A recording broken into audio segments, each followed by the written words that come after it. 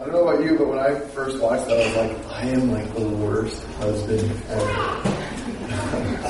I have nothing to complain about compared to that, what that couple in a world sense could complain about. Now, before we hear, and I asked Taylor and Paul to repeat after me and then sign the license and ask if any of you have an issue with what they're about to do, which I have to say, by the way. There's two things that I have to say as a licensed officiant. If you have any issue with them getting married, and number two, I have to say that they're declared married by the province of Ontario. I don't know if you knew that, but those are the two things that I have to say. Technically, if I don't say them, you're not actually married. So there's a lot of weddings going on out there that are missing one key important piece. But you know what? There's nobody there from the government present, obviously, to judge it. So that's fine. They get the papers and they will sign off on it.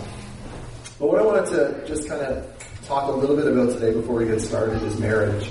And I don't know if you've noticed, but there's a lot of people that are very, very pessimistic these days towards marriage. I was at a wedding yesterday because I officiated a wedding yesterday afternoon. And so this will be 2 in one weekend, which is like a sweet thing. And during this reception, they had a number of things read off about stereotypical guy stuff, stereotypical girl stuff, and what the end of the day result was is that most of the time we look out for ourselves when it comes to marriage. And people get married nowadays for actually very, very selfish reasons. They're getting married to better themselves. What can this other person do for me rather than what can I do for this other person? You hear it all the time. Well, this person is attractive. This person will be a great mother one day. This person will actually help my portfolio. This person actually makes quite a bit of money. And the list could go on and on and on about why this person is good for you because of what they do for your, I guess in essence, your portfolio, your self-image. But what we forget about is what can this other person, how can they challenge you? I heard someone say once, they said marriage is not for the purpose of making you more happy, it's for the purpose of making you more holy or more like Christ. And Christ went to the cross and died on the cross for us. And so in Ephesians 5, when Paul writes and talks about how a marriage is supposed to work, he talks at the very core of it is getting rid of the self-centered heart that you have and simply loving the other person that you're in a relationship with. There's been a huge, enormous decline in marriage over the past 40 years. I just want to read some stats just about the opinions towards marriage. All of us have heard about the divorce rate, but I just want to simply mainly talk about people who are now avoiding marriage and reasons for that. So over the last 40 years, empirical evidence of marriage, health, and satisfaction in the U.S. So we're looking at U.S., but Canada, they would suggest is even a little bit more liberal than because of the southern states and what they add to the line. But the stats have been in steady decline. The divorce rate nowadays is nearly twice it was in 1960. In 1970, 89% of all births were married to married partners, but today only 60% of children are married to partners that are married. Over 72% of American adults were married in 1960, but only 50% in 2008.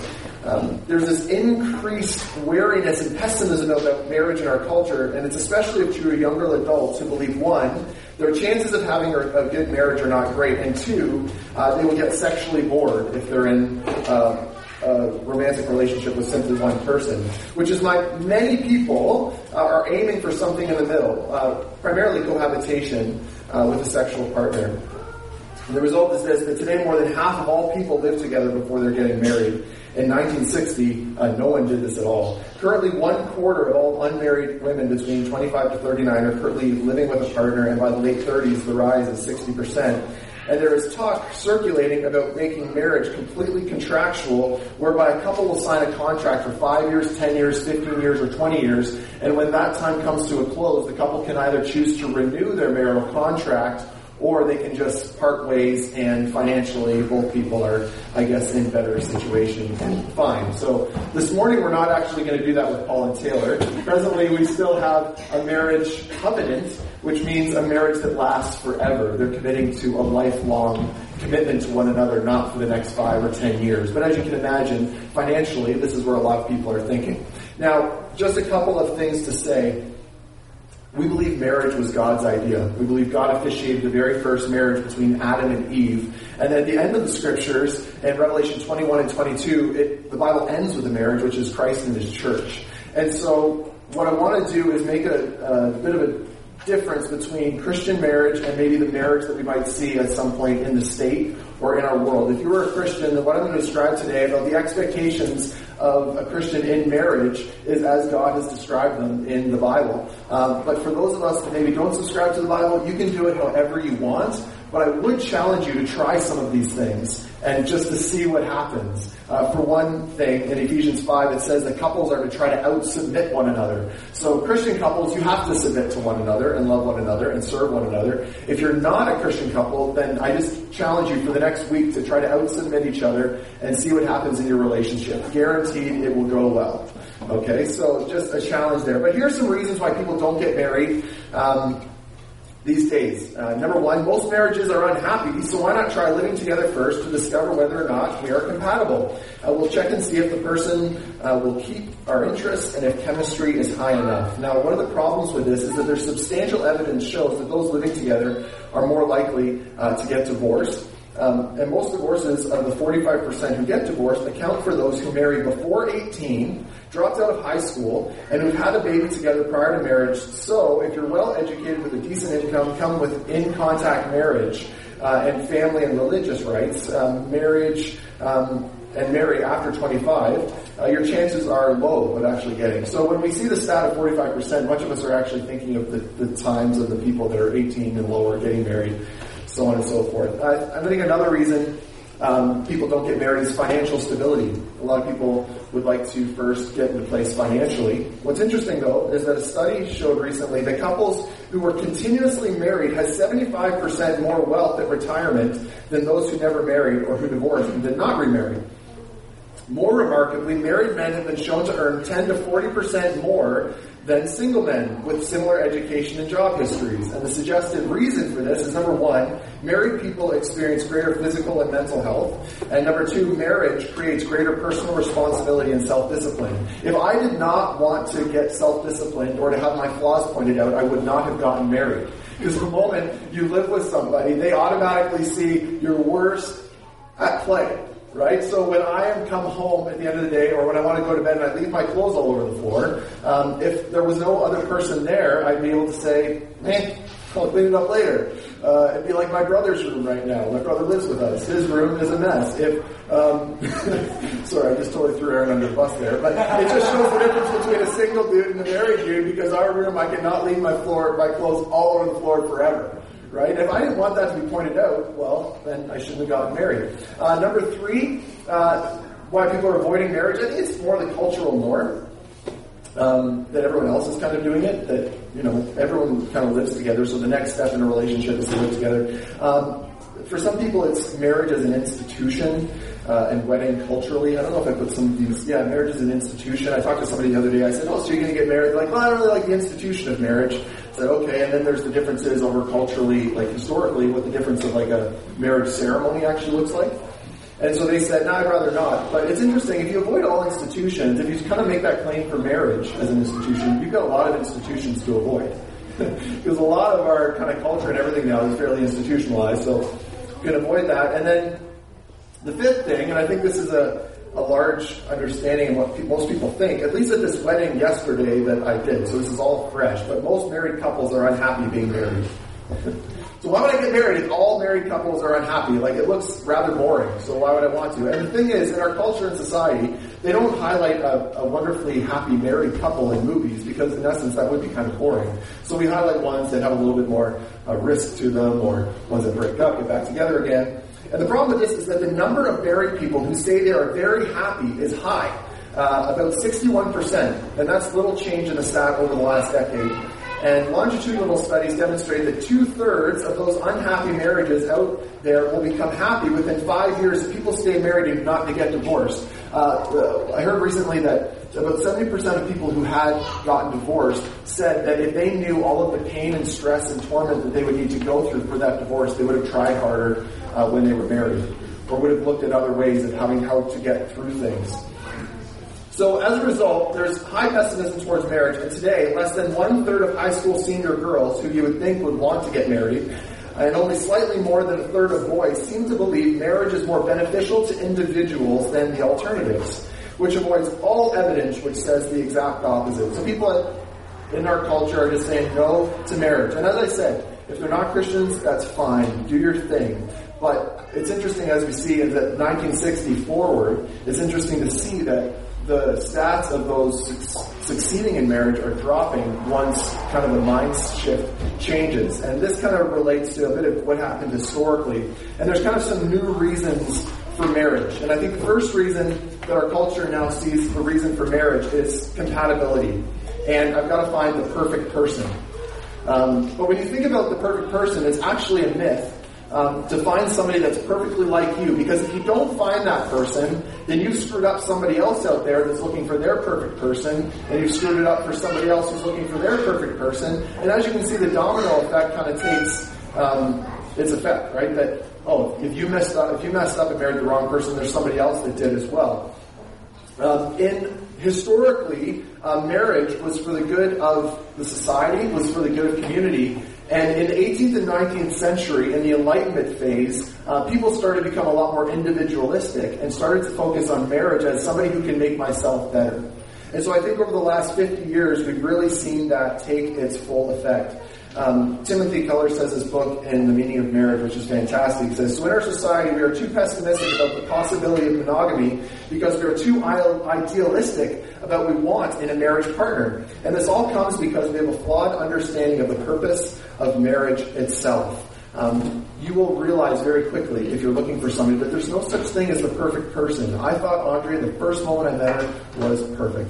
This thought was like, she is amazing. And you all probably really like Andrea. Andrea is like one of the most likable people that I've ever met in my entire life. If you don't like Andrea, you've got an issue with yourself. You've got to go to counseling. I'm seriously not kidding you. She's one of the nicest people ever, and I'm not just saying that. Can I get a hand if you just think Andrea's like super nice? Like, not many people have a straight up issue with Andrea. If anyone could, it could be her sister Jasmine and me, her husband. Now, I will say that Andrea is not a perfect person. There are things about her that drive me insane. And as much as we are maybe fairly compatible, there are things every single day that I've got to learn to deal with about her, and she's got to learn to deal with about me. And I will be honest, she's probably got way more to deal with when it comes to me.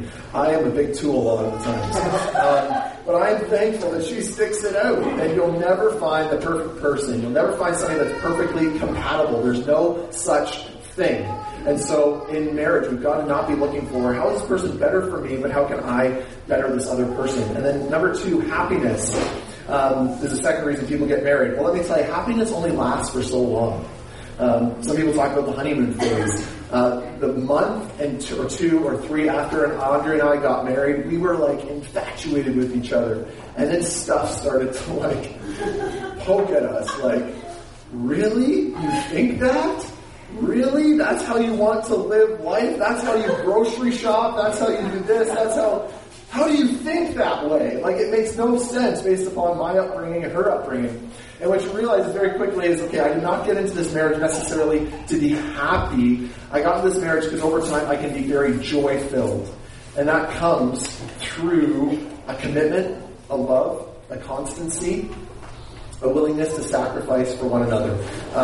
And that's just my experience so far. So there's many people in here that have been married far longer than Andrea and I have. So you can talk to them about some of the stuff they've gone through and pushed through and things like that. But it was not because they got into marriage because they wanted to get more happy. Certainly happiness happens. All right? Like Andrea, a lot of the time makes me happy. Seeing her belly grow with our baby inside of it makes me happy. I wouldn't have had that if I wasn't in a relationship with her. But if the sole purpose of us getting married was for happiness, our relationship would simply fall apart. Because there are days where I wake up where she does not make me happy. And there's days where she wakes up and I do not make her happy. But guess what? That's marriage. And at the end of the day, it's a joy to be married to someone, share your life with someone, and just experience life together. A lot of people now are actually saying, well, why don't we do away with marriage? If there's so much issue, why don't we just do away with it altogether? Well, here's the thing. The evidence of those who practice a traditional marriage, exclusive monogamous relationship, bring enormous benefit.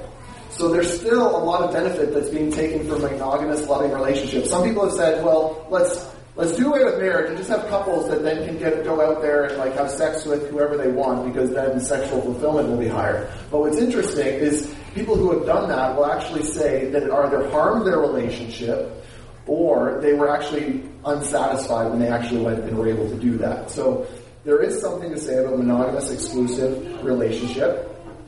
And there has never been a culture in history where marriage was not central to human life. So we could argue culturally on that one, but marriage has always been central. And even though the number of married people has decreased, the desire for marriage stays the same. So there's still this profound longing for someone to be married. I think when we all watch this video, I know for myself, I'm like, wow, that is beautiful. Like, how could you do that? That's unbelievable. And we're all, I think inside of us, there's this desire, like, that would be, like, amazing to, like, love somebody that much. And I'm sure they have issues. Like, if you're watching that being like, wow, they're perfect. They're not, right? They, I'm sure, have issues that every single day they've got to deal with. So this all leads us to wonder, like, what is marriage for?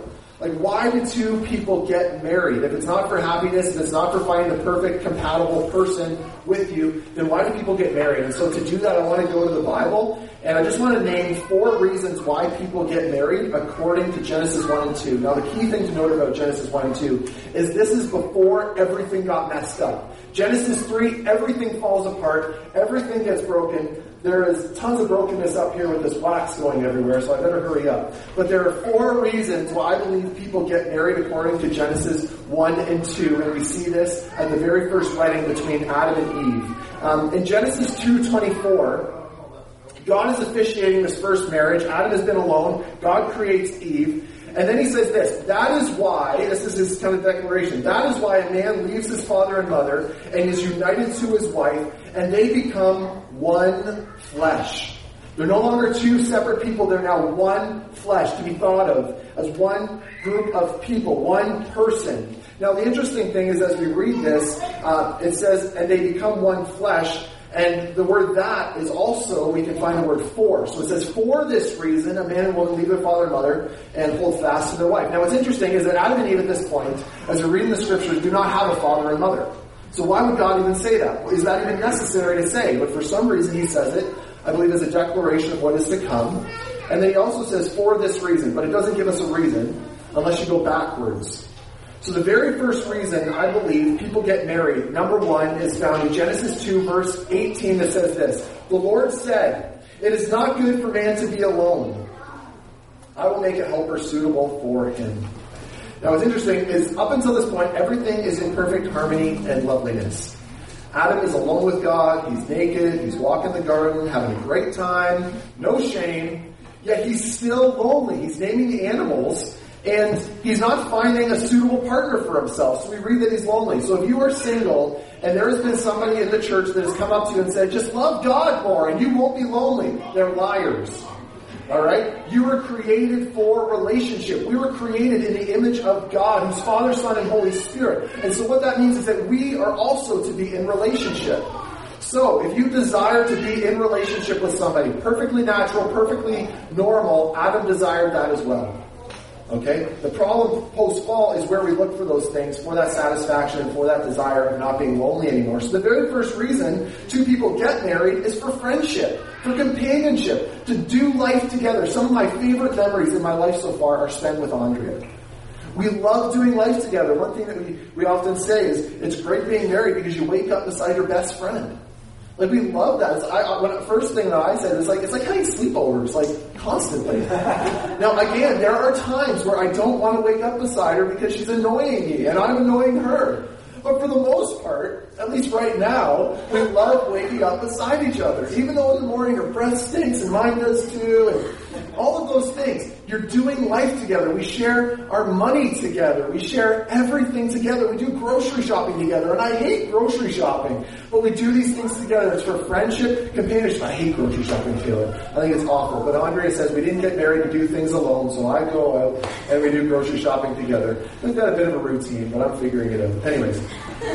Friendship and companionship is one of the reasons for marriage. So you can be with somebody, enjoy life together, go be on adventures. Like, that is one of the reasons that God created marriage, so you wouldn't be lonely. Number 2, gardening. Now, before you're like, I hate gardening, this is what I mean by that. In Genesis 1, verse 28, God says, be fruitful and increase in number. We'll get there. But he also says, fill the earth and subdue it. Rule over the fish in the sea and the birds in the sky, and over every living thing that moves on the ground. Now, rule in Hebrew really means to partner with God in taking the world somewhere. So it's not like we're remaining stagnant. We're partnering with someone and with God to take the world somewhere, to fix what we see outside, to be part of the restoration of humanity, and to have somebody to do that with. And subdue means to harness the raw materials that make up the planet and make something beautiful. In other words, we were made to work for human flourishing. So work nowadays is seen as this thing that I need to do to live. But God actually created us to work, to enjoy.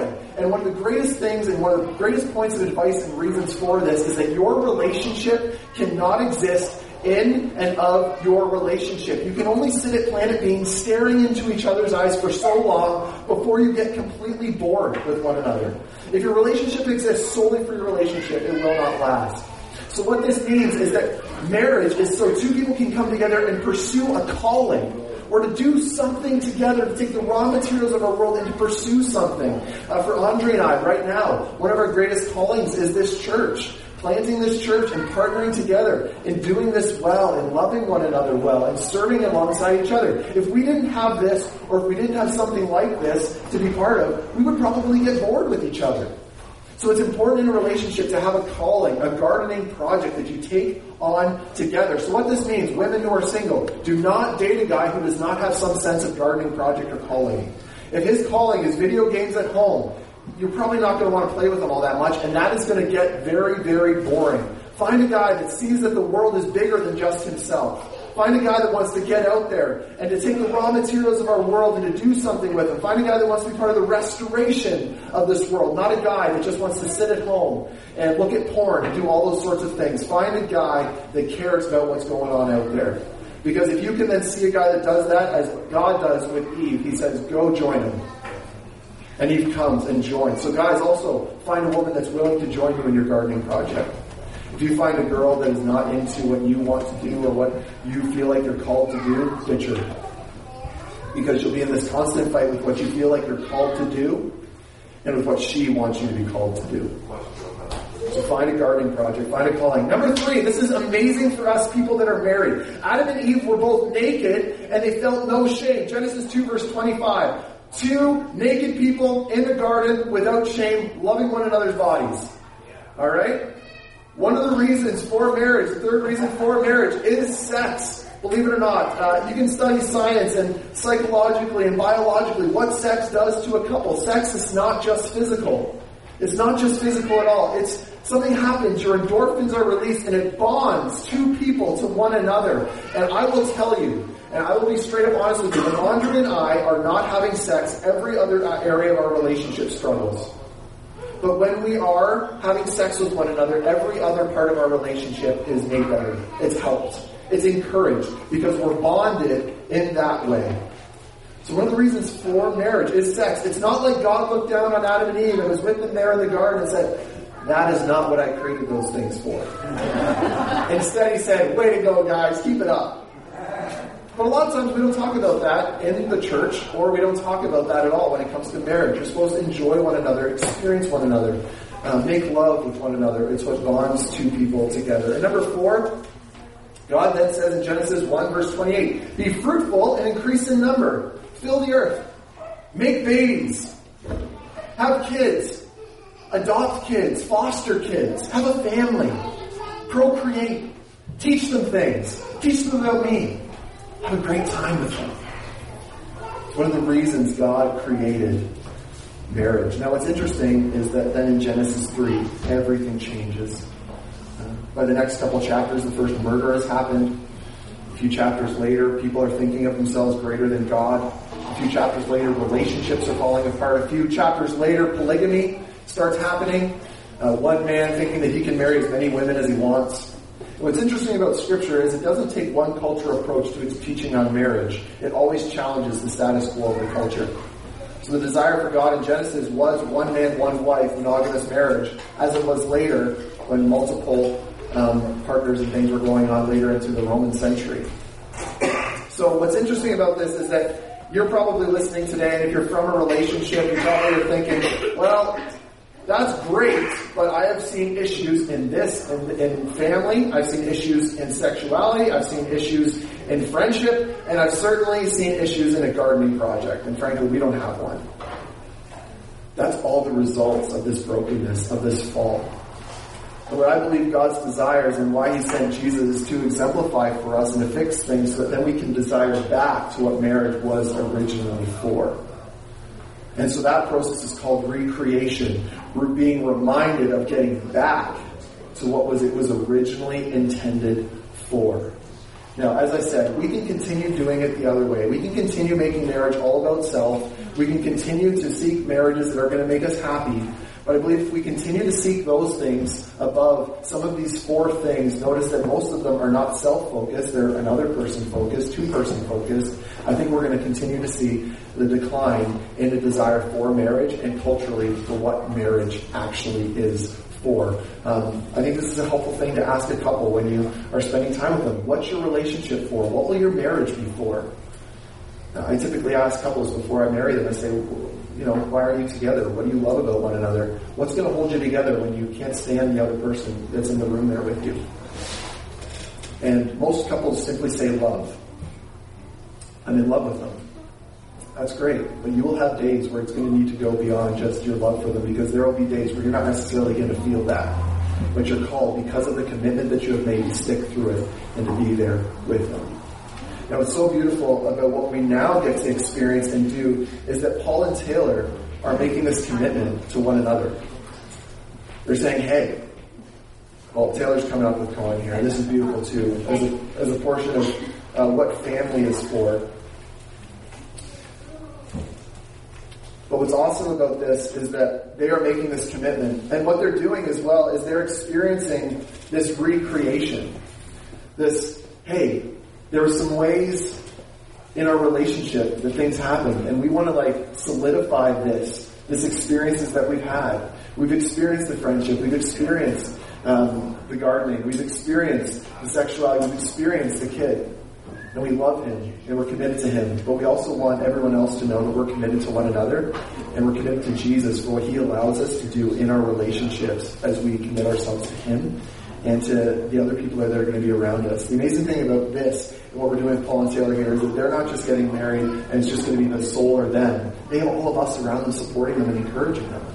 May we not forget that in relationships, we need to have a community around us that love, encourage, and support us as we get married, as we commit ourselves to one another, as we love one another well. And so you guys, I think today is a perfect example of how much love and support you have from the people that are around you.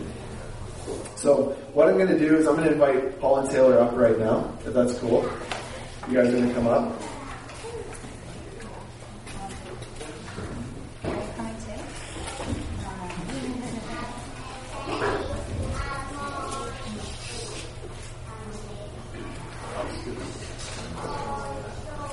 So we're a little bit behind in there's a thing that says marriage, Paul and Taylor. We'll just go there. So, if either of you want to stand on either one of my sides. What do you think, buddy? It's pretty cool. Do you want to stand with either mom or dad? Hold their hand? Yeah? So as I said, these two are just, hey, we want to be hitched. We want to be committed. We want to stay forever. We're not getting into this contractual 5, 10-year, 15-year thing. We're doing this forever. And so the first thing that I need to ask of all of us is, that I charge you both in the presence of God and your witnesses, that either of you know of any reason why you may not be lawfully married today, declare it now or forever hold your peace. You're good? Good? Anybody else? You all good? Yeah. Good. Sweet. Now, I'm going to ask you guys to hold each other's hands. And today we're just going to simply say the traditional vows. At their wedding, they are going to, I'm going to ask you to write your own vows, which will be really sweet. We'll all go on that day. But for today, we're just going to do the traditional ones. So Paul, repeat after me. I, Paul, take you, Taylor, to be my wedded wife. To have and to hold, from this day forward, for better or for worse, for richer or for poor, in sickness or in health, to love and to cherish, for as long as I shall live. And Taylor, repeat after me. I, Taylor, take you, Paul, to be my wedded husband. to have and to hold, from this day forward, for better or for worse, for rich or for poor, for sickness or in health, to love and to cherish, for as long as I shall live. Now, I'm going to ask, you guys have already done it, so I don't need to ask you that. Sorry, I had this stuff loaded on iCloud, and then it's not there right now. So I'm using the ceremony of yesterday to do this now. So I'm just making sure I'm doing this correctly. I'm a little bit of a newbie still about this. So that was really, we don't really need to do much more than that, other than I'm going to make you kiss. And then I'm going to declare you married. Then we're going to sign the papers. And then we're all going to celebrate and cheer, and we're going to eat lunch together. Cool. Okay? So, we'll start with this. For as much as you, Paul and Taylor, have consented together in marriage, and have pledged your faithfulness to each other in the sight of God and in the presence of your friends and family, and have confirmed the same by joining of hands and the giving and receiving of rings. I'm going to step over here so you get a really sweet picture. I now, therefore, in the name of the Father, Son, and Holy Spirit, and by the province of Ontario, pronounce you husband and wife, whom therefore God has joined together. Let not anyone ever pull apart. So Paul, you may kiss your bride.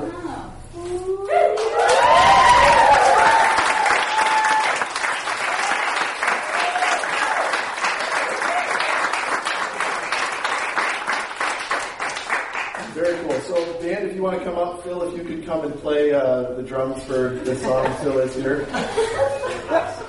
He made me play the drums for the last three. So Phil, you can come up. We're going to play from the inside out. Okay. So you guys can come on over here. We need 2 witnesses for either of you.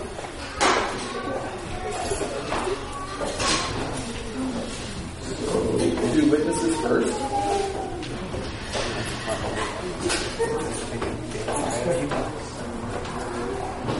So Paul said, if you want to come back up here, I just have to I think one of the funnest parts is doing the official thing.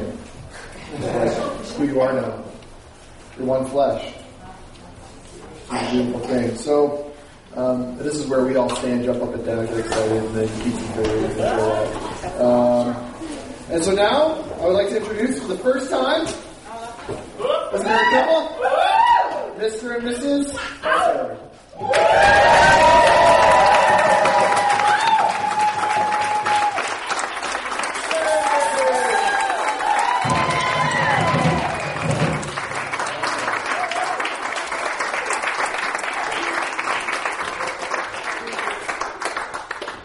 All right, thanks everyone for coming. We've got food over in the other room so we can celebrate and have a good time.